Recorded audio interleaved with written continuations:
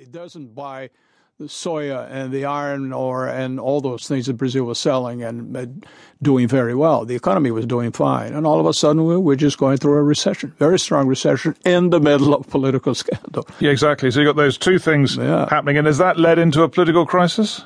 Well, yes, it has. Because if you have a recession going on and everything is right on a political level, you can survive that. But it's, it's a perfect storm. Everything is going down. On top of that, you still got this big crisis on the health side, the mosquito that is spreading this Zika virus everywhere. So it's a perfect storm going on. And in terms of the government's response to all of this, the president now has been talking about austerity, but not really delivering it. Is that it? Well, in the face of all this economic crisis, just to limit ourselves to that aspect, that she had to do something about it. The country is going, a 4%. The GDP fall, it's something very serious, and the promise to continue for another year. So she has been advised to adopt some austerity measures and all those traditional measures that are usually associated with neoliberalism. But that's not what she represents. She represents a party of the left. So she's not getting support from her party, and she doesn't get the support from the other people anyway, because that's not their ideological leaning.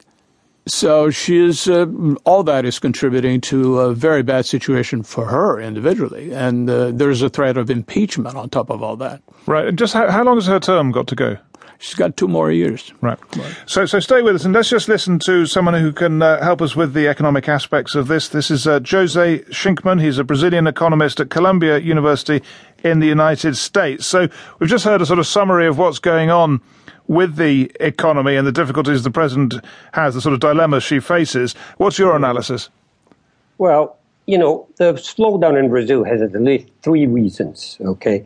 The first, as Mr. Buchanero already talked about, is slowdown of the world economy and in particular China. But that doesn't explain much of what's going on. It explains some, but not much.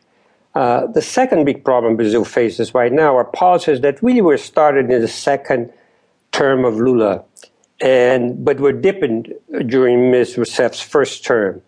And that had to do with price controls. We had price controls of gasoline. We're talking about Petrobras being broke. The first thing that broke Petrobras is the fact that the government controlled the price of gasoline, and Petrobras had to produce gasoline with very expensive oil and sell it for the price that the government was dictating at the time. The second, increased protectionism, including on the oil sector, and that was part of the source of the corruption, of course.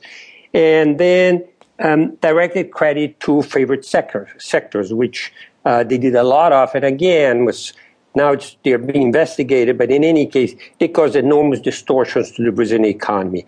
And the third reason for the bad situation of Brazil right now is that our fiscal expenditures, many, of course, inherited from the 1988 Constitution, but also some more created more recently. And the Brazilian state simply does not fit in the size of the Brazilian economy. We have a state that would need a much bigger economy to spend the kind of money they do. So let's just try and look ahead. I mean, you've described very clearly the whole lot of problems that Brazil faces right now. If you're trying to see a way out of this, what, Jose Shinkman, do you think is the most hopeful sign in Brazil, if you like? Well, I don't think there's a lot of hope at this point. I think there's some discussion of long-term reform. There's a discussion of changes on retirement system, whether that's going to come through. Maybe Mr. Buchanero has an opinion about that. Most people are quite pessimistic about the possibility of that going through. But this will be an important signal that the government is trying to control the long-term fiscal expenditures. I'd like to see also, of course, taking out many of the measures that were taken during the first Rousseff term. I talked about it. The problem is that the designer of many of these measures is the current Minister of Finance.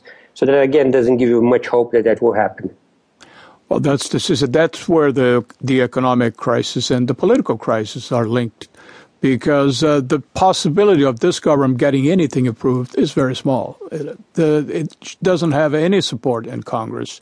So anything that she wants, either right measures or wrong measures, won't be approved.